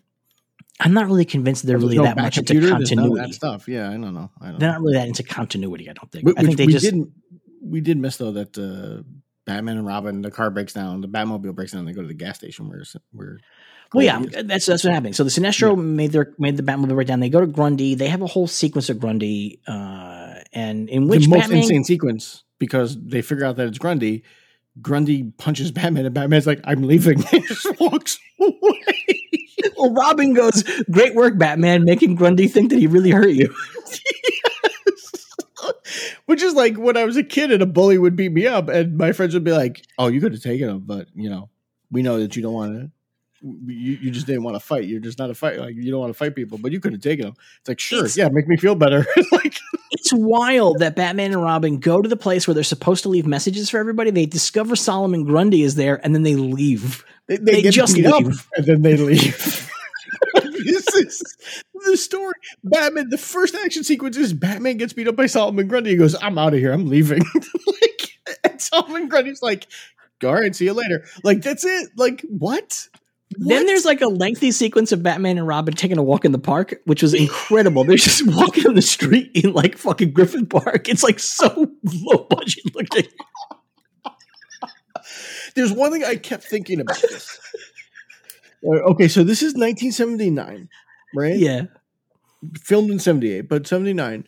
That means it has been 13 years since Adam West, Burt Ward, and Frank Gorshin first played these characters. Yeah. This is the last time they play these characters. Yeah. What a downfall. They started off with a major motion picture. They ended with this bullshit. Yeah, it's pretty bad. It's pretty bad. It's with them walking, they couldn't even get permits to walk in the woods. They have to walk along the side of the road in the park. Yes. It's like really lame. They end up coming across a used car lot in the middle of the park. Yes, and where it's Weather Wizard is running a used car lot.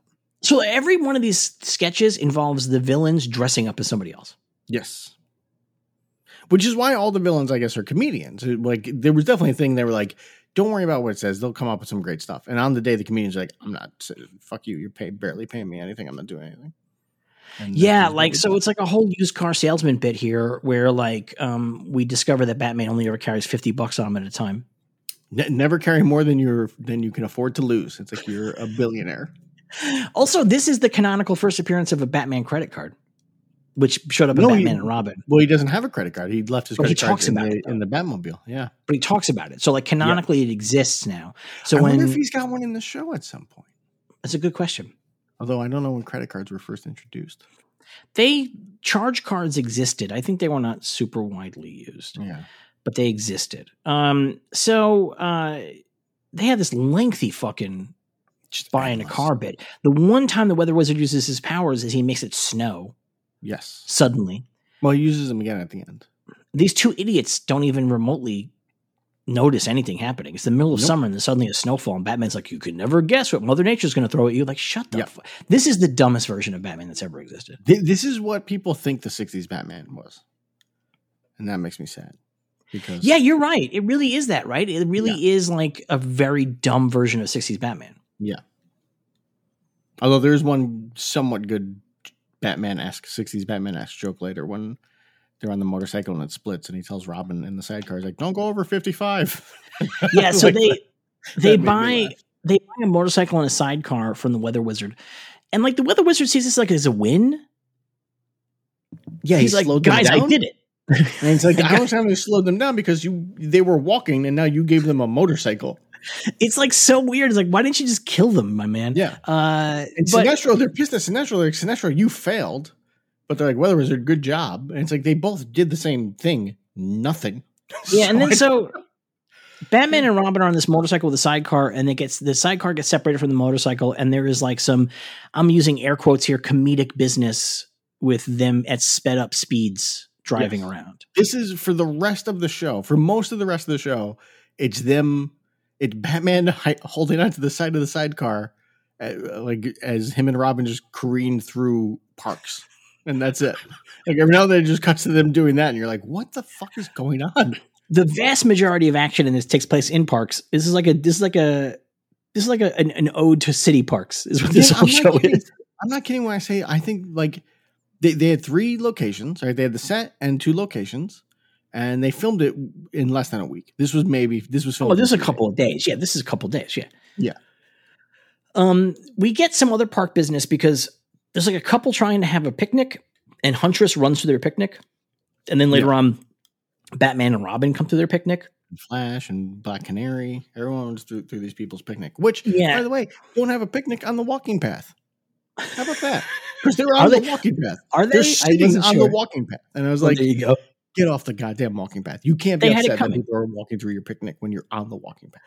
They had it coming. And then the other comedy sketch is Captain Marvel gets stopped by the Riddler, who creates a side of the road psychiatrist's office. Yes. And this is like they didn't even bother writing anything to justify any of this. Even in comedy terms, they didn't justify any of this because Shazam goes suddenly the secret is locked in my subconscious. I need you to get it out. I'm like, where the fuck did that come from, buddy? Like, it's like such a weird twist of events that it's like so strange. Yeah. None of it makes sense. And then he just lays on a couch while Frank Gorshin does painful business. Yeah. He does his best Robin Williams. It is painful. And it goes on for a very long time. It keeps going. It just keeps going. It really does not. I did realize, though, during the sequence that if they make a movie about Frank Gorshin, Andy Serkis should play Frank Gorshin. There you go. Yeah. Eventually, the Riddler has to tell Captain Marvel where the secret base is because Captain Marvel's too dumb to come up with it on his own. Yes. Because it's at a lake, and so the Riddler does a word association game with him and says ocean. And this is water, and it says body of water. And he's like ocean, smaller, pond, bigger. And then he's like, what's the one he uses for Utah? I can't remember. What is it? I forgot what he says. But he says blah blah blank blah, and Shazam goes, or Captain Marvel goes, Utah. It's like what? Yeah. This scene, though, he has his origin. He gives his origin here that he's a kid named Billy Batson who has been turned into this guy by a wizard. And they don't have him say the name. Nope. Because he can't. But he can't. And so it's like weird. Like the level of fidelity within this is weird. Yeah. So and then Riddler makes a joke about the wizard molesting him. So keep that in mind. It's 1979. Yeah. It's a different world. Yeah.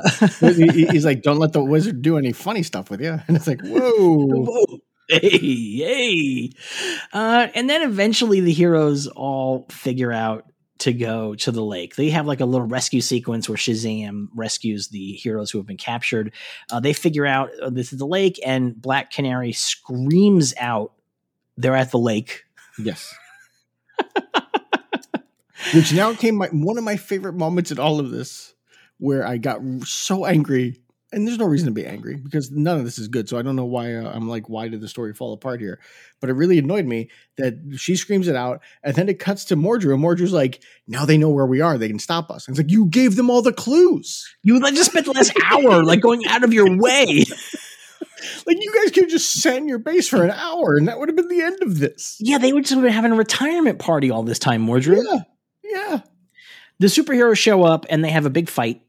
Well, they show up, and Sivana's like, "Oh, I've created this potion that'll take away their powers." So they get them all to buy lemonade. That's right. I forgot about the lemonade. Sivana dresses like Benny Hill and talks like a child and convinces them to buy lemonade. I think I was blacking out at this point. I think I had no more oxygen to my brain at this point. I think I legitimately was just blacking out. Like I honestly think so, because you just said that about the lemonade and it all came crashing back like a recovered memory. It's like remembering I had been abducted by aliens last night. Good Lord, I totally forgot about the lemonade. Oh my God. Oh, I think it was Mordru on the jet ski. I think it was Mordru on the jet ski when I began blacking out. I just Mordru. I have easily a page of notes on Mordru on the jet ski, and there all are. Who came up with this? How did this happen? When they were filming, did anyone think this is strange? What did the people that work at DC Comics think when they saw this? Well, it's funny because it's obviously a comedy special. It has a fucking laugh track on it. Yes. But even the comedy stuff isn't funny. So it's like it's really tough because like, it's not clear. Like, I guess the premise is supposed to be that Mordru on a jet ski is inherently ludicrous and that's the joke. But like, it's just like not even clear. Like, it's like weird. Like you have this sense of like, do they think this is cool? I'm honestly not sure. Like, think of this from like the point of view of Denny O'Neil, Neil Adams, like all of those people, right? Who've been working in the comics, trying to get like Batman respect again, trying to make things like Neil Adams is working to get creators their proper like money and stuff 2 years ago, Superman comes out, or a year ago, Superman Yeah. comes out. 78, Superman comes out. It's a massive hit. Richard Donner's whole thing was, I'm doing this verisimilitude. We're making it serious. No jokes, no winks, no nods. Beauty, beauty, beauty. Wonderful, wonderful, wonderful. Great, great fucking movie. And then this is the follow-up to it. This is DC's follow-up. Is look at this. Look how dumb this shit is. Look how dumb this shit is. Yeah. And I just can't imagine. Like at this moment, do you think Neil Adams watches this and like, I'm not going to fight to get the creators' money for this one. I don't want their names connected to this bullshit. Like, my God. So they lose their powers, and then they have the fight, which I guess is certainly a budget issue, right? Yeah. Well, I guess, but I wish they'd come up with something better, because it's real weird that it's like this takes away their powers, and then Weathered Wizard is like, my wand doesn't work. It's like, yeah, that doesn't make any sense. He drank a potion, and now his science wand doesn't work. What are you talking about? It doesn't make any sense. Yeah. They beat up the bad guys, and they use Dr. Sivana's head to turn off the Doomsday device with 1 second remaining. Yes. And then does more happen? I mean, honestly, I'm like in and out of consciousness at this point. Like I am they all just kind of right? like they beat everybody, and then it cuts and it says 3 hours later. Oh, that's right. Retired man comes in and goes, oh, and then like starts to die, and it goes to a freeze frame. That's right. I forgot about that. Yeah. So then it's like the premise that he has been following them, and he's so old and slow that he just got here. Yeah. Yeah. Gotta ask, what'd you think of this? This hurt. This hurt a lot. This was really tough to watch. This was really tough to watch. And not even because like we're like fans of these stories or characters. It's just bad. Yes. Because I love the 60s Batman. I absolutely love the 60s Batman. There's a way to do this and make it good. The 60s Batman did it. They did it very well for 3 seasons in a movie. This is not the way. This to me, this is the same as like the Star Wars holiday special, where it's like, none of it works. None of it's funny. And there's a sense to it where it's like they wrote this and they knew none of it was funny, and they were trusting that the people they hired for it would make it funny, like the actors, but none of the comedians brought anything to it either. And so it's all just flat and weird. You know, it's just terrible. Just absolutely terrible. I just don't understand. It's really bad. It's hard to sit through. It's like really flat comedy. Just the kind of stuff that when you watch something like this, you begin to get a sense of like what the counterculture comedians were rebelling against. Yes. Yeah. Because it really is Charlie Callis in the middle of a sentence just suddenly going, "Aye!" Yeah. And like that's like a bit like in this. And so it really definitely has that feeling of, oh, this is why comedy needed to be burned down in the 60s. Yeah. Like you can see a young David Cross or a young Janine Garofalo watching this and be like, I'm going to destroy all these people. Like, and understand it, like, yes, I get you now. I understand where you're coming from. Yeah, it really is like it's so bad. But again, I think what makes it interesting is that it's so unbelievably bad, so terribly written, such awful acting, and yet every costume is so incredibly accurate. Yes, like unbelievably accurate.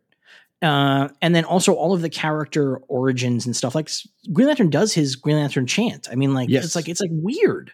Yeah, yeah. He does his chant. Like they give Giganta's origin. That she was an ape that was put into an evolution machine. It's like okay. As she is wrapping a foam thing around the Riddler's neck that's supposed to be a piece of metal. Yes. Yeah. Yeah. It's really strange. It's really wild. Yeah, it's pretty Savannah's bad. got his ears. Somebody was like, we have to make sure Savannah's got his ears. I mean, Mordru looks like Mordru. It's like really weird. It's like really weird. Like nobody on the audience would know like that he's not like, why isn't he blue? Like, well, you know, no, I mean, like they just did it. They did all the correct things. Yeah. Why couldn't they use Brainiac?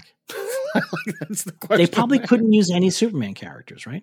I'm guessing not. I'm guessing Superman characters were out. So there's no Lex Luthor. There's no Brainiac. There's no Cheetah because they can't use any Wonder Woman characters. But Giganta was on the Super Friends cartoon. She was part of the Legion of Evil. But is she a Wonder Woman character? I think she is. But Hanna-Barbera would have the rights to her. Would be like my thing. Like I can see them. To everybody, it's probably just who like the larger corporate people were like, well, we're doing something actively with these characters. Please don't. Yeah, I can't imagine Giganta anybody was really worried about. Yeah, nobody was really concerned about that at all. The Super Friends cartoon actually does a great episode. I mean this honestly, where they show Giganta's origin and they connect it to the Native American hero that they created for the show that can grow, and they like how it's that their origins are connected, and that his people every generation they choose one person to do that. And Giganta, when she was just like a normal person, saw it and like she killed their chieftain and took the potion for herself. It's like, man, that's pretty crazy. It's a fun little origin story they gave her for the cartoon. That is interesting. Yeah, they released that episode on DVD with a commentary by Mark Waid and Jeff Johns, and they do very interesting commentary. Mark Waid is so excited that they do Giganta's origin in some way. He's like, I can't believe anyone would like bother to explain her. It's really what's really funny is that the Super Friends are the origin of probably a good percentage of the ethnically diverse DC superheroes, because they invented Apache Chief, they invented El Dorado, they invented Samurai. Yeah. Did they invent Black Lightning? No, they had Black Vulcan on the show though. Black Vulcan is basically the same. I don't know why he wasn't Black Lightning. But so he's like a thing where they didn't want to pay the creators of Black Lightning. I don't know. Maybe. I mean, but I guess that. But they created Black Vulcan, so or do you not? Would you not consider that an original character? I would not, because it's the same concept. He's an electric character, and he's clearly just they didn't want to use Black Lightning, so they just used Black Vulcan instead. But it's funny because Apache Chief can't really be used anymore. I don't think there's like any way they showed up. They created 52, like the 52 they created a new version of him. Yeah, he's called Manitou Raven. Yeah. But El Dorado showed up a couple of times. El Dorado shows up every now and again. The Samurai guy shows up every now and again. Yeah. El Dorado, she showed up in the Wonder Twins miniseries, I think. They canceled that Wonder Twins movie. Did they officially cancel it? Because I saw people saying it was canceled, but I didn't see anything official. I saw some reports that it was canceled. I don't know. Yeah, same. I saw reports, but the last official thing I saw about it was we just cast the Wonder Twins. And then like a week later, it was people being like, they canceled the Wonder Twins. So I don't know. I wouldn't be surprised if they canceled it. I'm not going to be like, no, but I just opened the El Dorado Wikipedia page and discovered that El Dorado is dating Kid Flash in the Young Justice cartoon. Huh. I started watching the Young Justice cartoon, and it is very confusing to me. That's something else, huh? You should be in on it. They skip 5 years between the first and second season, and they do it on purpose. Like it's a thing where like you're not supposed to understand everything that's happening with all the characters, but it's definitely like there's a weirdness to it where like, because now all of a sudden like there's characters who are running around that I know, but all of a sudden like 4 or 5 episodes in, they're like, oh, this is actually what their story is in this. I'm like, oh, I've been thinking about them from the comic book standpoint, so it's a little weird sometimes. Yeah, it's honestly an interesting show. I could see like if I was the age when it was coming out to grow up with it, I'd be all about it, because it's the teen heroes and they're doing their own thing, and then it skips to 5 years and they're older, but there's new teen heroes and they're all working together. It's pretty interesting. Wally West is like there, but in the second season he's retired and he doesn't want to be a superhero anymore, and it's like, oh, that's fun, that's interesting. I know there's an episode where Joan Garrick dies, and that's what made me start watching it. I was like, I can't believe they go that deep into DC lore that Jay and Joan Garrick are hanging out in this show. That's pretty crazy. Well, I'm surprised that they don't show up in these Legends of the Superhero show, because they truly go for deep cut characters and give them mostly their origins and their looks. So, this is one of the worst things I've ever watched. I cannot believe we have to watch the other one. Well, the other one, having already seen it, I know it's like kind of better, because it really is just them sitting around doing bullshit. Yeah. And like, I think that it's like the comedy sketch stuff that I found really disagreeable here. Yeah. Because they just weren't funny. Like they just weren't good comedy sketches, and they're just not strong. And it just was dumb. And also because in the next one in the roast, they introduced the character of Ghetto Man. Yes. Truly one of the more offensive things. He has not made it back into the comics. Truly one of the more offensive things. I mean, I could definitely see writer Mark Russell using Ghetto Man to like point out how disgusting these things are. Like he Right. does with characters in Wonder Twins and Snagglepuss Chronicles and stuff. It's actually possible that DC doesn't actually own Ghetto Man, that it's just Yes. a Hanna-Barbera character. It's actually possible that DC refuses to own Ghetto Man.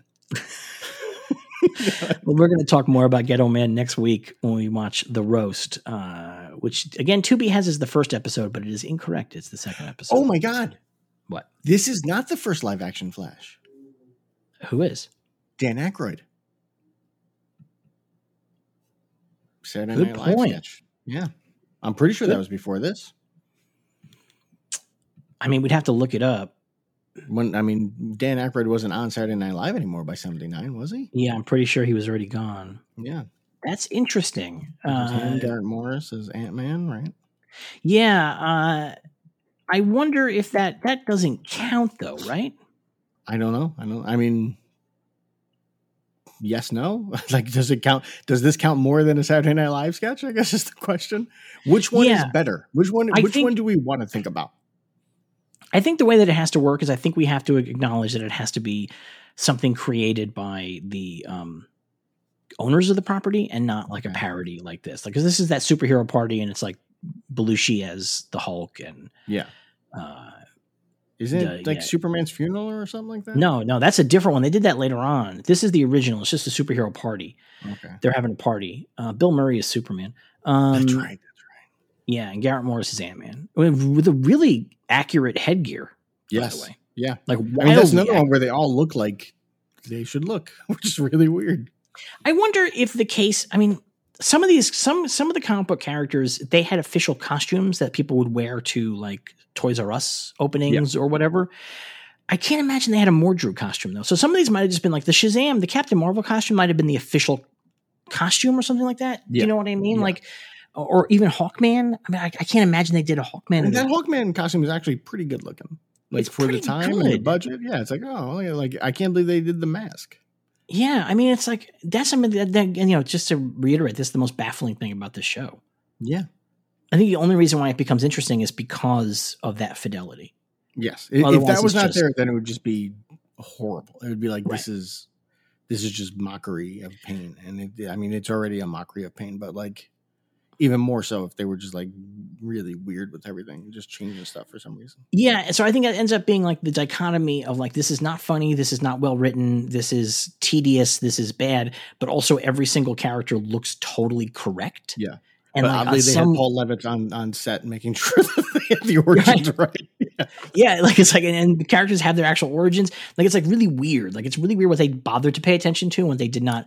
They paid attention to the costumes and the origins. They did not pay attention to the comedy or the acting. Nope. Would have liked to have seen them flip that a little bit.